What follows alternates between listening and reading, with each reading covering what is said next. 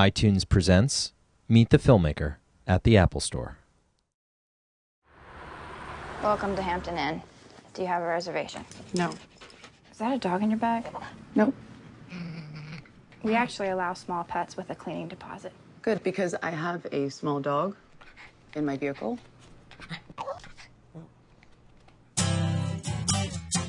What are you doing back in Mercury? Or you move back, or? Of course not. Gross.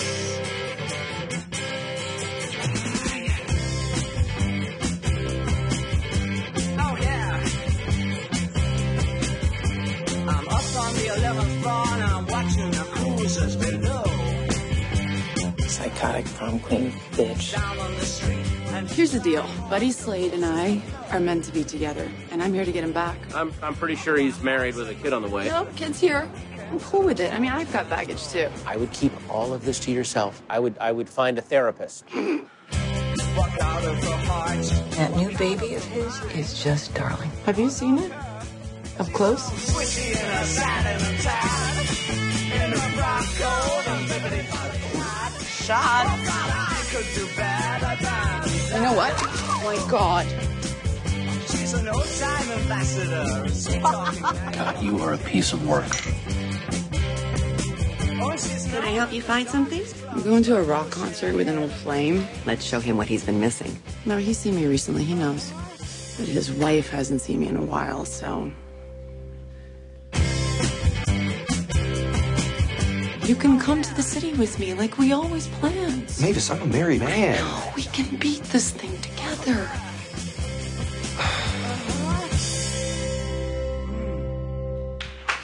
Ladies and gentlemen, please welcome this evening's guest moderator, John Hodgman, and tonight's guest, Patton Oswalt.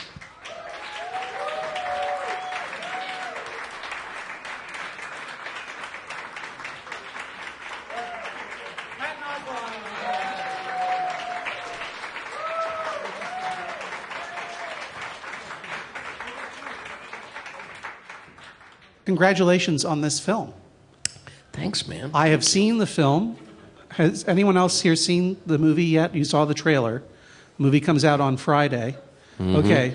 So you're going to know that the trailer is a little deceptive. What? It's not a science fiction film. Why are you are chasing the audience away? I'm just ridiculous. Look, it's a wonderful film, but they should know. It is not a sequel to The Astronaut's Wife. It is sorry. not. I'm sorry. We are all waiting for it, and we I thought know. if anyone was going to get it made, it I would don't be know Patton. how many more letters they need to send to that studio. Yeah. There's just one giant robot kaiju battle way in the background in Minnesota. Like if you blink, you miss it, because I guess they decided to focus on the human relationships. It looks like snow flurries. It's so badly shot. It's like people are talking about life and fate in the foreground. Right. And you're like, I know that robot is loading missiles onto its forearm launchers. I don't know why. Why don't they just rack focus? It's right there. It's turning into a lion right now. Can we just see that? Yeah. But now we have to hear these humans talk very realistically about their lives. These skin-covered bone frames. That's what I call humans. That's all they are. Skin-covered bone frames. That was originally the title of this film, I think. Was it? Yeah, I think it was, yeah. But then I signed on and they couldn't get the word fat in there, so they couldn't add cellulite somehow. So no, it's a wonderful film about actual human beings. It's not based on any old television show or comic book or board game. Nope. It has no CGI elements. It's just, we did have to buy the rights from Young Adult Breakfast Cereal, but that's the only thing it's based on. Remember the delicious Young Adult Breakfast Cereal back in the day? No one had that growing up with the 38... On Weos, right? Yeah, exactly. Yeah, right, It was a little crispy corn puff shaped like 38-year-old unmarried women that are really bitter. And... No, wow, maybe it was like a Virginia thing where I was growing up. Yeah, I think it was regional. Yeah, it was a little regional cereal company. I like the one with crunch berries. Oh, yeah. No, when they added the snark berries to it, those were amazing. Yeah, but limited edition. Very limited. You can still buy them on eBay, but don't open it. That has a good shelf life. Oh, yeah, exactly. But as much as you'd like to continue to joke, Yeah. I'm going to get real. Let's get real, man. Hey, you're a good actor in this movie. Thank you. You're welcome. Thanks for yeah. Look, the caliber of acting in the film is very high. Well, it's Charlize, and I think that if anyone here has seen Monster, which she is so amazing in, but in that movie, she gained a lot of weight. She put on makeup. She had a little bit of wiggle room. You did to that, go. but you did that just for tonight. I gained 40 pounds for this movie 20 years before Diablo wrote it. That is how committed I was. That is method. That is true. Yeah, that's true called method gambling. Yeah. But in this movie, she plays at least psychologically just as horrible a character and just as damaged a character, but looks even more like herself. So there's nowhere for her. It's almost uncomfortable watching because there's nowhere for her to hide. Right. And there's all those scenes, which I think is so ballsy. She shows the process of what she goes through to look like Charlize Theron, all the makeup and all the weird chicken cutlets that she puts on her like it's crazy. She doesn't actually put chicken cutlets on her breasts. Do you know what I'm talking about when I say chicken cutlets? It's these things. I didn't know about it until the movie. It's these weird glue-on plastic. Basically, now hot women are borrowing ideas from Comic-Con nerds, just taping weird fake muscles to themselves. Sure, yeah. To give themselves the Hulk torso.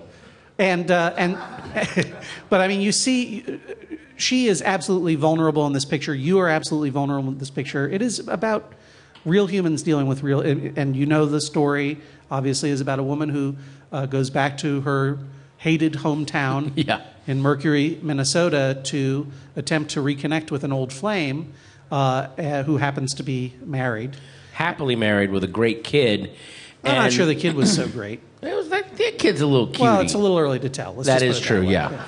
That kid could be the next Hitler. We'll never know. But but what's so cool about it is the first 15 minutes of the movie have all of the same rhythms that you guys are very familiar with of romantic comedies of here's the big city girl and she's going back to the small town. And then just like Takashi Miike's Audition, it takes the craziest right turn into dark mental illness where you realize, if you actually did romantic comedy stuff in real life, it would be frightening and scary. You would be monstrous. Yeah, you would be a monstrous human being. And you would deserve to have your feet cut off with a wire. Yes, exactly. That doesn't happen in this movie. Unfortunately, it does not happen in this movie. No, right. No.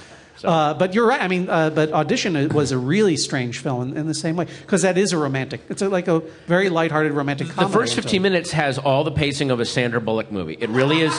And I'm not even saying that to put down Sandra Bullock. It's this nice, comfortable. Oh well, he's divorced and he's trying to meet a new girl. Here's a cute way to do it. Right. And, oh my God! Right. And then it gets dark and does not end. And this one certainly isn't as violent and weird. No. But we do watch somebody's absolute mental and not maybe physical, but psychological and emotional collapse. I'm sure Paramount is thrilled that we're sitting here comparing exactly. Young Adult to Audition by Takashi Miike. That massive summer blockbuster Audition.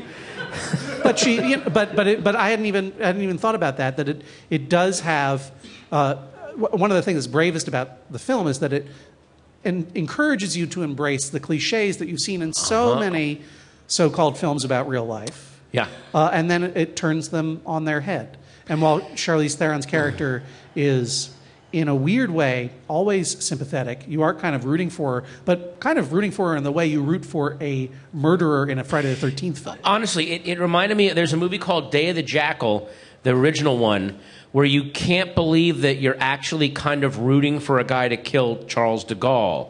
Right. You know what I mean? Like, they get you so involved with this really despicable, beautiful blonde character. It takes you a while to realize, he's a psychotic murderer. Right. Now, she's not a psychotic murderer in this, but she's definitely very damaged. And actually, you don't even understand the extent of the damage until that last scene where that actress, Colette Wolfe, who plays my sister, comes out of nowhere. I'm not spoiling anything because you still will not see it coming. It's the best scene in the film.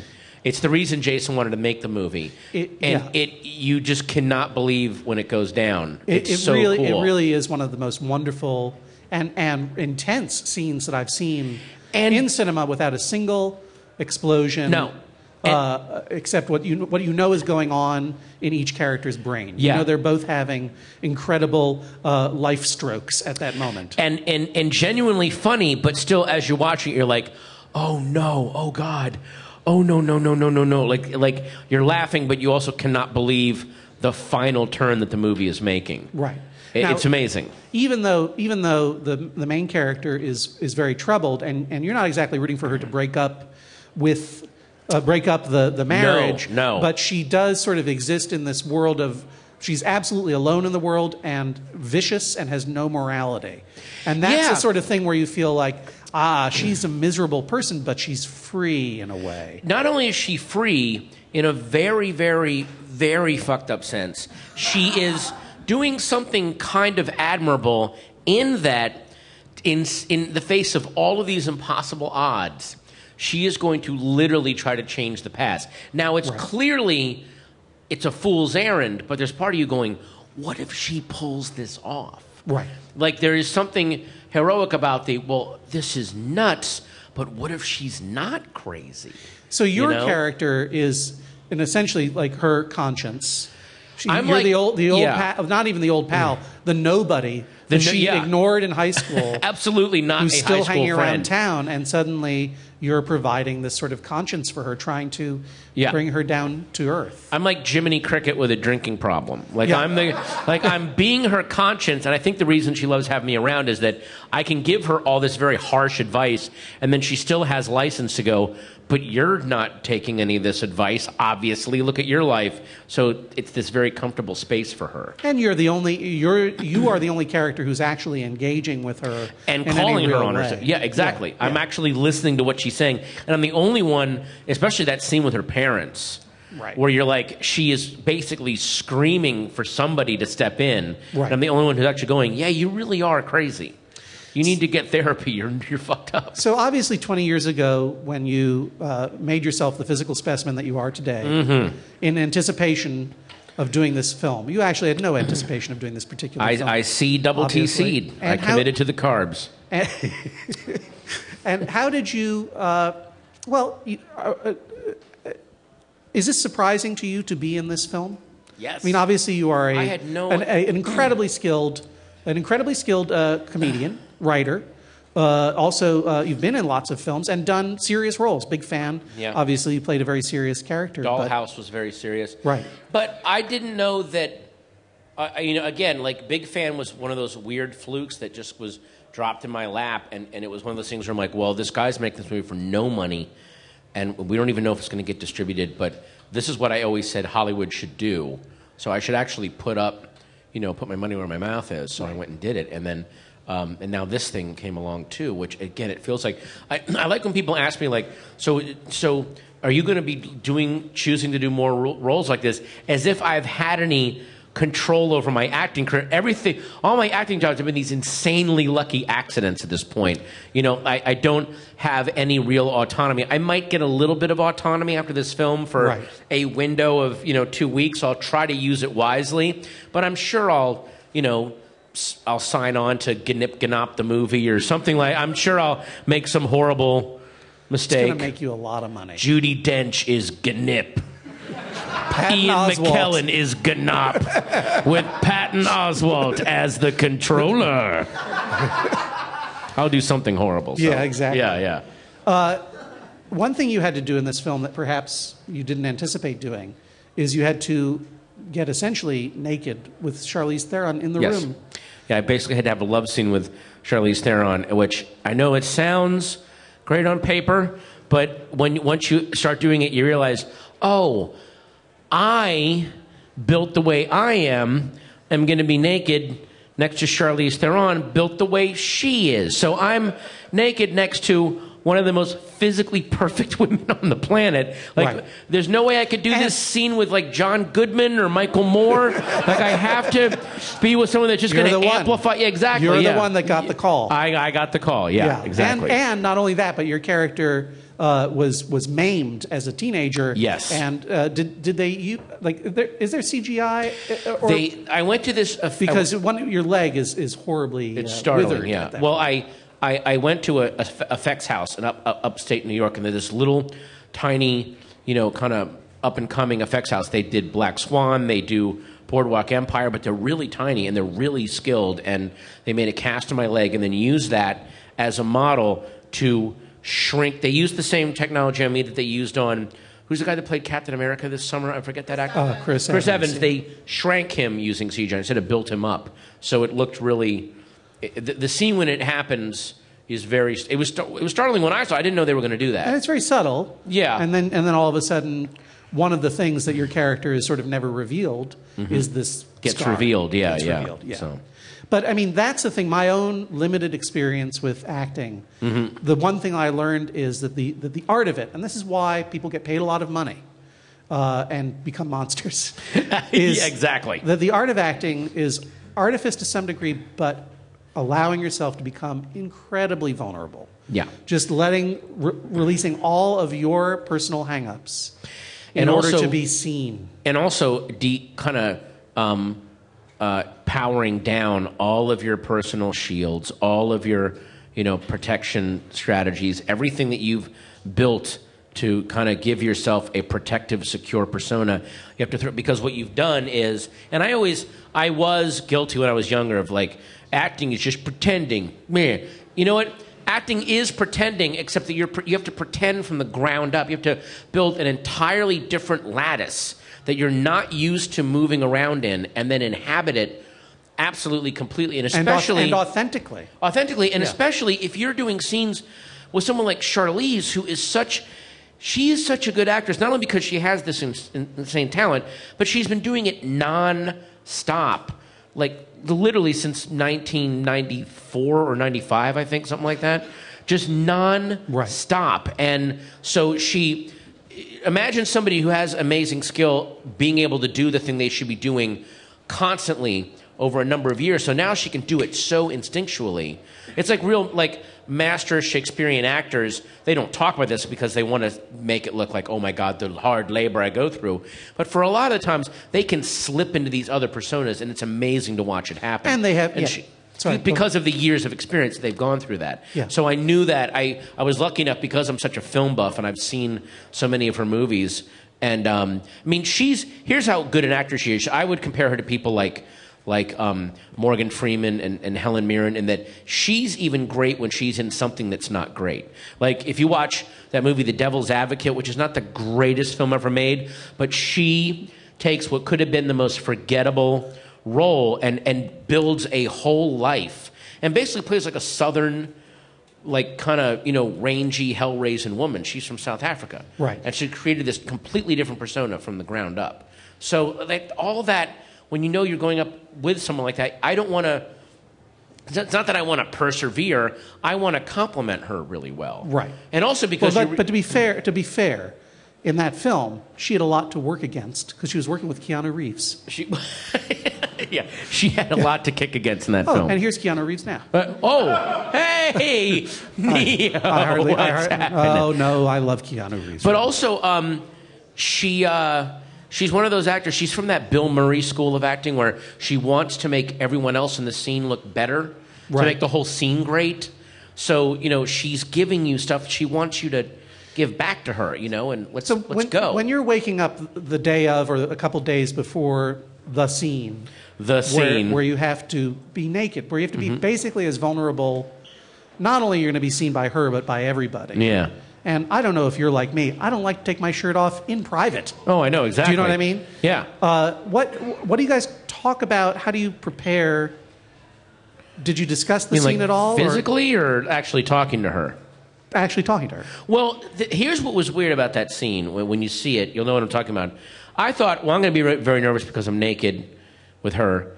But then when we both did the scene, what freaked us out is that it's the first point in the movie where we don't talk to each other. Right. We don't have anything to say at that point. We've been peeled so raw that now, and the whole movie, it's snarky, clever, back and forth. Two happy drunks. Right, because you have a kind of Nick and Nora Charles. Yeah, exactly, yeah. Drunken banter. Yeah, Nick and Nora Charles, if Charles Bukowski wrote The Thin Man. It's basically that. Nick and Nora Charles by way of Fargo. Yeah, exactly. Yeah. So, and now we have nothing to say. Do we even exist to each other if we don't talk? Right. And that became way more nerve-wracking than being nude with her. Sure. It was really weird. And was there a scene that you did that was scarier than that one? Well, I mean, initially, there's... I don't know. I'm putting this on you. I'm just presuming you were scared out of your mind. I was totally scared of my... The other scene that was equally as scary to me, though, I will say, is the very first scene we shot in the bar when we meet, because I'd only done the table read with her, and suddenly we're doing this movie, which we shot in a month. Right. We only had a month to shoot it. Right. So there wasn't a lot of, like, let's sit and discuss. I had done 2 months of work with an acting coach and with a physical therapist, but suddenly we're just, I mean, I sat down, for this role. She came in, and boom, we just went at it. Yeah, specifically for this, I'd never worked with an acting coach. I will never not work with an acting coach again. It's a completely different world if you work with an acting coach. Well, I think we actually have that scene as a clip. Oh, okay. So maybe we can take a look at it and tell us what to look for. Well, what to look for is that I think in this scene, people have said that they really like it. I feel like I'm very much overcompensating. I'm doing that overcompensating casualness because I'm so goddamn terrified. Because, especially if you look at the way it's shot, we shot everything on location, no sets. So it really was this grimy bar in upstate New York. And she walks in, and she really is this ray of hotness in the middle of, and especially look at the color schemes of the clothing compared with her and the way she's lit.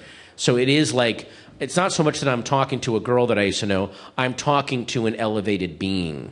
You know, like that's how I approached it. So it weirdly, my fear ended up helping the scene. Yeah. My terror. So well, let's take a look. Let's take a look at it.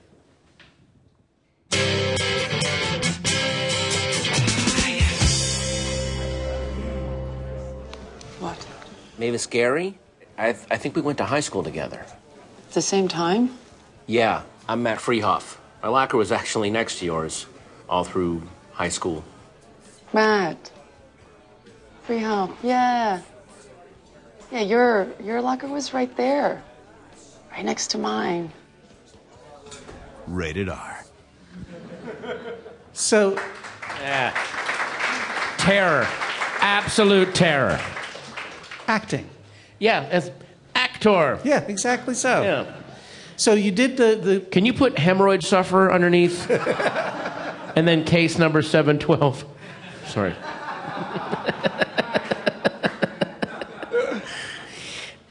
So what did you learn, if there was one thing that you took away from the acting coaching? I mean, I'm really curious. Oh. Like, what was the thing where you're like, oh, I never thought about it that way before?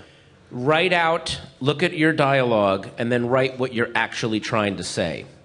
In other words, a really good screenwriter, like if you work with someone like Diablo and even Brad Bird in Ratatouille, there are scenes in Ratatouille, especially with my dad, where I'm saying one thing, but I'm trying to articulate something else. And if you can write out emotionally what you're actually trying to say in the scene, which what I wrote out in that scene, which is, please keep talking to me, and don't just cut me off. Like, let me actually talk to you. How can I? And when that is underneath this very casual stuff I'm saying, which, oh, didn't you win this? Blah, blah, blah, it will affect how you say what you say without you even having to think about it. Right. It was pretty fascinating. Once I started doing it, I couldn't stop. It really helps. It's a whole other world. The thing I love about that scene is the freedom that your character sort of feels, even though he's terrified. What's just happened? That he's sitting there, and this person from high school, who was the queen of high school, comes in and literally takes her place where they used to stand next to each other side by side in the locker room. Oh, is wow. so implausible. Yeah. I mean, this is what I took away from it. It's like, it's so implausible and crazy that you just get ginned up and you lose all your... It almost feels like a dream. Do you know what I mean? And because it's a dream, it actually helps you lose a little bit of the fear, because you're like, how bad can this end up going? Exactly. What's the worst thing to walk out? I mean, at least I said one thing to her. Exactly. Because I wasn't planning on anything happening tonight. And the great line in the film that you deliver so well is, guys like me were born loving girls like you. Yeah, that's the one line I didn't have to write any other intention out for, because it's the one line, it's the one time, except for a little bit later, where he actually says exactly what is on his mind. And it's such an incredible thing to say because, well, you guys should see the movie, but I'll say this last thing of just appreciation, which is that it does say two things at the same time. One is, I love you. Two is, I kind of hate you, but I am doomed to love you. Exactly, yeah. I hate the love that I have for you. Boy, we really got this movie down. We really know this movie very well. So, folks, Christmas came early, huh? Yeah. Woo! So, one last thing. This movie's going to be a huge success, you realize. And I hope so. I think you're going to win all the awards. All the awards? All of them, yeah. I'm sorry, best sound editing?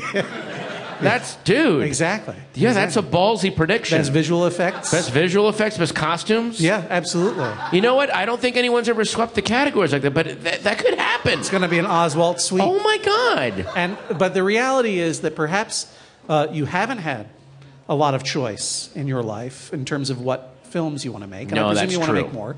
But that might change a little bit. I hope so. So I'm going to just present you with some choices that you may have to make. Oh, here we go. We know that you're going to do Gnip Gnop, so I can cross... Yeah, you can cross that off. I can cross that one right off. And here's some more. This is the one that I've been asking some people I know who are either comedians or like movie comedies or like movies, right? Okay. Dan Aykroyd comes to you. Oh. And says, this Ghostbusters 3 is really going to happen. I don't think Bill Murray is going to be a part of it. I just can't get him interested. Right. And in fact, no studio is going to be a part of it. Yeah. But I am going to put all of my Crystal Head vodka money into making it myself. Yeah. And believe me, I have a lot of money, because that's true. Oh, he does have a lot of money. He said the whole thing is it's going to be a new band of Ghostbusters, and I want you to be one of them. I would say, Mr. Aykroyd, I am very flattered, but Zach Galifianakis standing right there. I think you think I'm him. We already have. You already signed Zach. We already have Zach Galifianakis. Right. Who else? And so I'd be the third against who? Kristen Schaal. Kristen Schaal. Yeah, we're going to have a female Ghostbuster. And then who would be the black guy that we hire? Who's the Ernie Hudson? That's Kristen Schaal. That's what I'm talking about. Ballsy.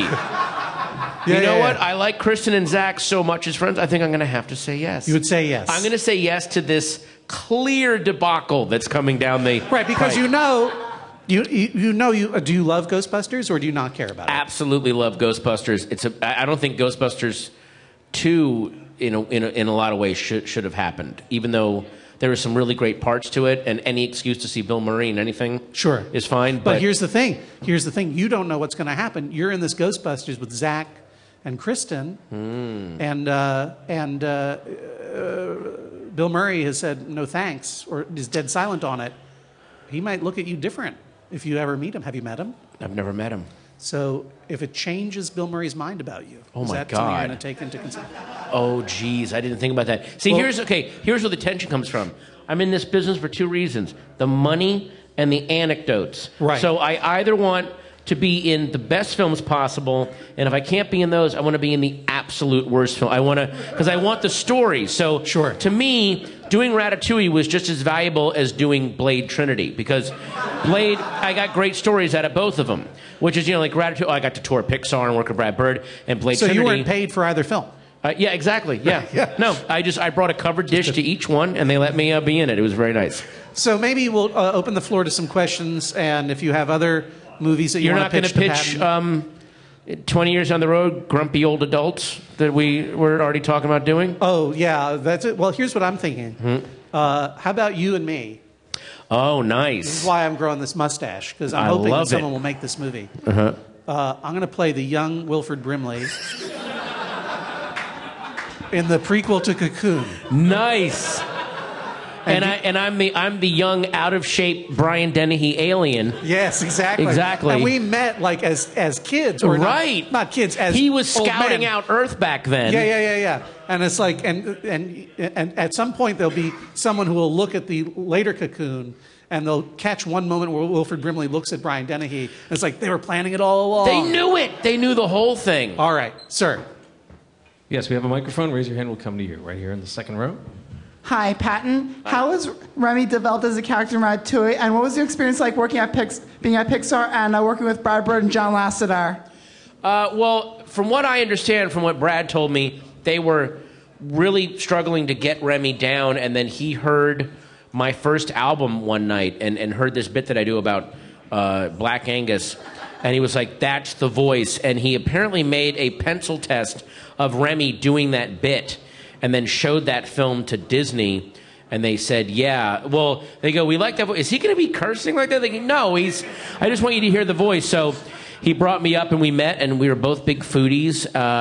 And then he gave me the part. And then it was 2 years of going back and forth and just doing the script. I never got to read the script. They would just plop the pages right in front of me right before I would do them. And I mean, I've since become really good friends with John Lasseter. I see him, all the time when I go up there. And I mean, John Lasseter is a guy who cannot believe he gets to make films and is that excited to make movies. So it was the closest I would imagine to getting to work with all of the fabled super groups, like the Algonquin Round Table or Warhol's Factory, when the most creative people all came together at one point. McSweeney's, yeah, exactly, McSweeney's, where they all come together. Well, that's happening up at Pixar. So that's exactly what's going on there. That's what it was like. It was amazing. It was amazing. The question here towards the back. You said when you were a senior in high school that you were perpetually acting like Bill Murray in Stripes and working in the movie theater. How much of that accomplished your life in high school was did you attribute to this role and building that lattice you were talking about? Yeah, the high school years for me, especially as a comedian actor, that's where I got rid of all of my influences, and instead of backed away from them, I embraced them until I was comfortable to form my own voice, kind of. So there was times I acted like Robin Williams or Bill Murray or Richard Pryor, whoever I saw as a comedy icon, I would ape them for a while. As far as what was weird was I left my hometown as soon as I could. So what I had to do with this was way more speculative of. I had to picture what would have happened if I had never left and stayed home and tried to have a life out there, and how kind of miserable. And I think I would have been I don't know how unhappy I would have been, but I would have been a very unpleasant person to be around, because I would not have gone and done the thing that I feel like I should have done. Is there something that your character maybe was going to do but didn't end up doing? Absolutely. When I was talking with Nancy about it, we absolutely mapped out that he was going to leave. He had this whole future mapped out, and then not only did he not get to do that, but he lost senior year of high school, basically. Right. Which is why he talks about it kind of bitterly, like, oh yeah, I got to miss 6 months of school. Right. So what was he going to, just out of curiosity, what was his plan? In my mind, he was going to go to New York City and become a comic book writer or artist. I think he didn't know exactly what he wanted to do, but it was going to be, I'm going to leave this town to do something artistic and amazing. Yeah. Knew he wanted to belong to a particular world. Exactly. Right. Okay. Yeah. Any other? Yes. Whether it's because you respect them or because you think they are so insane you just have to meet them, is there any actor that you just want to work with for anecdotes or otherwise? God, there's so many. I mean, I definitely would like to work. Okay, I'll tell you my three that I'd want to work with because, oh God, I want to work with them and get better at what I do. Would be Paul Giamatti, Mark Rylance, and Helen Mirren to go against those guys. The three people of oh God, I want to see what it's like every day would be Nicolas Cage. Actually, in a weird way, and I wouldn't want to be directed by him, but I would like to be in a movie where would be Jerry Lewis, who's apparently just absolutely bonkers. And then director-wise, Herzog. For both, that's a combination of a great director and also a first-class, old school loon that I'd love to work with. Well, you're in luck in one of those because you may not know this, but Paul Giamatti, Mark Rylance, and Helen Mirren are all going to be in the new Barney Miller movie. Oh my God! Yeah, and they're looking for a Wojciechowicz. Oh, I gotta get a little taller because Max Scale's kind of beefy. Yeah, well, they're looking to go in a different direction. Okay. Yeah, so it could be you. Yeah. I'll make some calls. Wow, thanks. I can't believe they gave Halle Berry the fish role, though. That is so miscast. And she's a great actress, but come on. That's just a different thing. All right, were you mad that Starbuck was a woman? Yeah. All right. Oh, okay. We have time for two more questions, the first of which is right here. First of all, congratulations on your Grammy nomination. Oh, thank you. Thanks, man. I just wanted to know, first of all, what was your reaction when you heard about it? And second, you're up against Weird Al. So it's like the Bill Murray question. If it changed Weird Al's opinion of you, would you rather not win? I heard about it through a text, Well, that sounds like a bad Jim Croce song, doesn't it? If Jim Croce lived, he would have heard about it through a text. Time-traveling Jim Croce sings songs from technologies not existed yet. Why'd you defriend me on Twitter? I heard it. I got a text from a friend. I was like, "Oh my god!" And then I confirmed it by going on Twitter. Actually, yeah, that's how I confirmed it. Weird Al and I are really good friends, and 2 years ago we were also both nominated for Grammys, and we had a lot of fun, kind of messing with each other as the day got closer. And so I don't think it would change his opinion. I mean, he's won 5 Grammys. Like, I don't think he cares at this point. To him, it's all hilarious, you know. So. Although his new album is pretty amazing. It really is. So, although if I, and again, I don't believe in false modesty, I think I put out a very good album, but if I were to pick the Grammys, I would absolutely give it to Louis C.K. Absolutely, that album is so good. And I'm just saying that. I'm not saying out of false modesty. It's so awesome. So, yeah. One more question. Front row. Front row. This is one of those if situations, but if any movie that is out currently where you feel like I should have played that guy. You know what? Here's what's really weird about that. I read for 2 very big roles that I lost to someone else, and then I saw the movie, and they were so much better than I was that I really go by that Charlton Heston credo, because he turned down Cool Hand Luke. Get your hands off me. In that one, right, yeah, get your hands off me. He turned down Cool Hand Luke and Butch Cassidy, and so people ask him, "Oh, you must be killing yourself over that." And he goes, "No, I think the reason those movies worked is because Paul Newman got them. I could have gotten those roles, and the movie would have stunk." So there's certainly roles that I've seen that I'm like, "Oh, I would love to do something like that." But if I see a role that captivates me so much, then I'm like, well, obviously that person nailed it, and I might not have. So I've never. It's really weird. I'm actually so happy that I'm such a film fan and I'm such a film geek, and I know all of the almost wases or almost wers in terms of casting, that I know how horribly things could have gone wrong, that it's hard for me to get jealous about losing roles if the role goes well. The one role that I did lose, and I wasn't angry because I thought he actually did a really good job, because it wasn't a huge role. It came down to, I don't know how it came down to this, for when they did Dillinger with Johnny Depp, it came down to me and Billy Crudup for Hoover. Yeah. You guys are always chasing the yeah, same exactly, roles. yeah. Crudup, Oswald. And my only thing was like, but Hoover is this chinless, kind of bullfrog-necked weird. Like, well, he looks like Leonardo DiCaprio. Yeah, exactly. Yeah. But I was just like, in terms of pure physicality. Now, having said that, when I saw Billy's performance, he actually did play this very repressed, damaged guy, I thought, really well. Right. But if you're going to go for, because everyone else, they went for real authenticity, like that's how that guy looks. I was like, well, what the hell? Hoover didn't look like Billy Crudup. He looked like me. Like, he looked like this fat toad. Any other questions? It was my righteous ugliness coming out. I like it. Exactly. I like it. Was there another question? Yeah, right over there. I'm sorry, what? I think she was saying you look like a big fat nerd. Oh, that's wow, that's... No, she's saying you don't look like a big Oh, well, I mean, thank you. I'm not trying to put myself down. I'm just saying, if you had to go, okay, we got to get a Hoover. Yeah. Do you get Billy Crudup, or do you get Patton Oswalt, or someone that looks like Patton Oswalt? Would you star in the American remake of Audition as the guy? Oh, wow. You know what? No, I wouldn't, because I don't think that movie should be remade, because if they remade it, they would puss out. Right. Is there a movie that you think should be remade? A good movie that actually you would like to remake? Yeah, you know what I'd like to remake? This is really weird. I always I am a big advocate in remaking movies that had a brilliant concept and then they somehow fumbled it. So, for instance... Silent Running. Silent Running. When Cronenberg remade The Fly, that was brilliant because The Fly is a great concept, and they didn't run with it when they originally made it. So you're going to remake The Fly? Yes, I'm going to remake the one that... But I'm going to I'm remaking the one that didn't work, not the brilliant Cronenberg one. Sure. No, I would remake... There was a Jack Nicholson film that came out around '94 called Wolf. Sure. And the first act is so brilliant.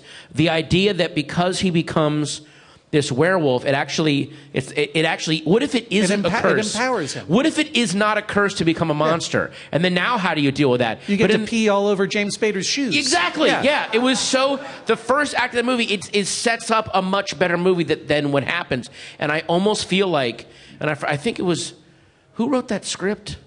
But I would almost guarantee you he had a much better script in the studio and went, let's just have monsters fighting. Yeah, let's have two wolfmen fight. Wolfmen, and then they fight. There you go. Jump real high? Can we have them jump real high at each other? I love the jumping. When they go up, and people shouldn't jump that big. That's how you know they're werewolves. Right. I think that was a Mike Nichols movie. Yeah. I think it was a Mike Nichols movie. Was it? I think it was. Watch Wolf. Just watch the first act. It is the best setup for a movie that they then don't. How would you solve what would? Well, we'll talk about this later. Yeah. Everyone else, send in your best third acts for Patton Oswalt's Wolf. Yeah, for Patton Oswalt's Chubby Wolf, which will go into production in 2013. Thank you very much, Patton. Oh, so nice. Thanks, guys.